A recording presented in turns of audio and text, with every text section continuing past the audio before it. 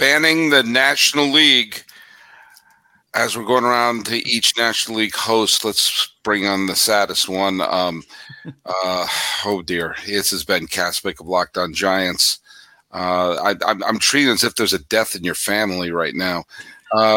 Ben, talk me through what you're going through, and keep in mind if you need a Kleenex or something or a hug, I got him. What's crazy, Sully, is that I'm kind of used to this, and so I'm kind of numb, and I just sat there in kind of stunned disbelief for a good long while after hearing of this news. It was at the same time kind of the expected outcome all along, I would say, but also simultaneously. We're talking about, yesterday hearing about he may go to the Blue Jays, and even that was rough as a Giants fan because you and I did a show last year, 88 wins to Ohtani or whatever, and they couldn't even finish over 500. They don't get Ohtani. As bad enough he goes if he were to go to the Blue Jays, but no, it's the Dodgers. Of course, It's the Dodgers. Yeah. Well, look I'm trying to, as you're on this ledge, and I'm trying to not have this turn into a frantic ending here. The Giants have money, and the Giants have been wanting to spend this money for the last couple of years. They have not been successful at spending said money. I personally think, and again, noted, all my predictions have been wrong. But as I make another prediction, I should start saying that everyone's going to sign with the Dodgers just so that they don't, for your sake. But please. I think the Giants are going to be galvanized right now to try to sign Yamamoto. I think that they're going to try to do that. Melvin is there. Melvin's a fine manager. There is some talent on the team. And despite Ohtani being yet another MVP on this team, the Dodgers have tremendous pitching issues right now that Ohtani can't help in 2024. And the Giants, if they improve their pitching staff, will be in a position where, I don't think they're going to pass Los Angeles in the standings in the regular season.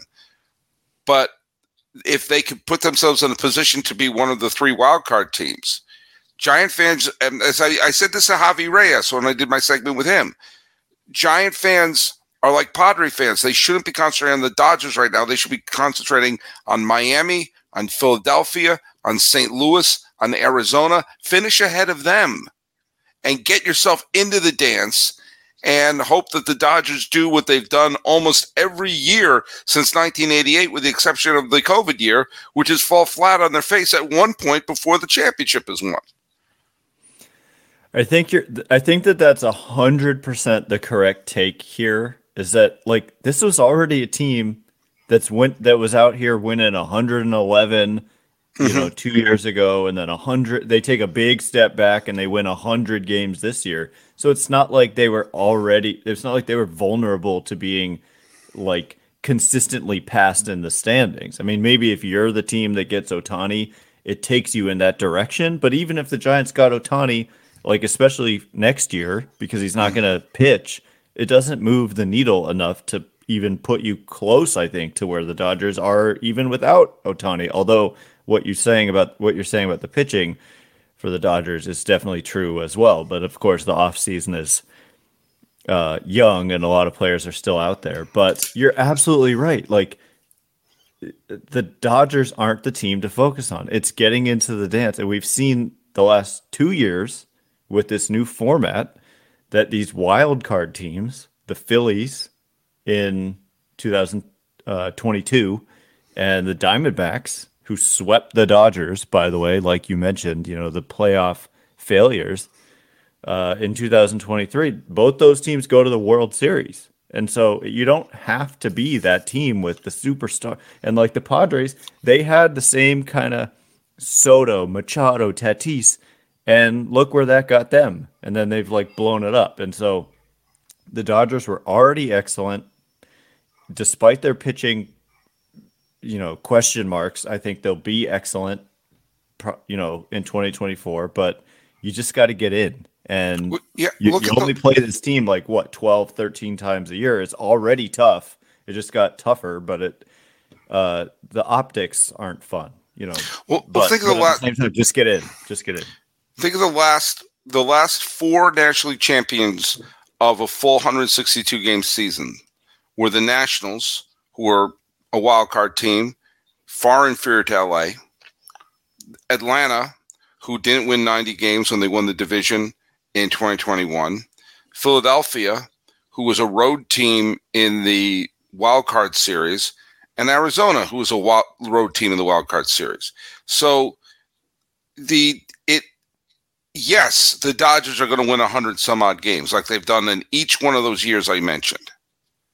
And another team wound up getting there. And the Giants, I think, should be focused on one of two players, Yamamoto or Snell. Get one of them onto the team, and they have an advantage in their pitching staff. And I'll tell you who I wouldn't touch with a cattle prod is Bellinger. If there's anybody who strikes me who's going to sign a 7 or 8 year deal in response, well, we didn't get you Ohtani, but we got you Bellinger. And then 3 years from now, an article is going to be written about the worst contracts in baseball. Well, the Bellinger deal will be in there.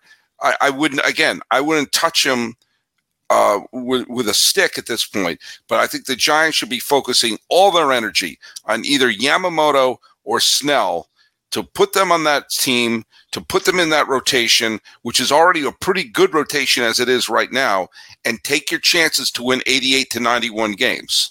Mm-hmm. I 100% agree. 100% agree because they have Logan Webb already. Right. He's locked up for 5 seasons starting in 2024. Yamamoto is like a special talent who's only 25. Right. So if you were to come away with this guy, and you also add some offensive players that look, it's a weak class on offense outside of Ohtani, but there are some guys, and Jung-Hoo Lee, as an alternative perhaps in center field to a Cody Bellinger, is only 25 himself out of Korea. And so if they were to get both of those guys, for example, and then add some other kind of complementary players, then who knows? You may get there. Well, that's Ben Kasprick from Locked On Giants. That's his thoughts on the Ohtani debacle.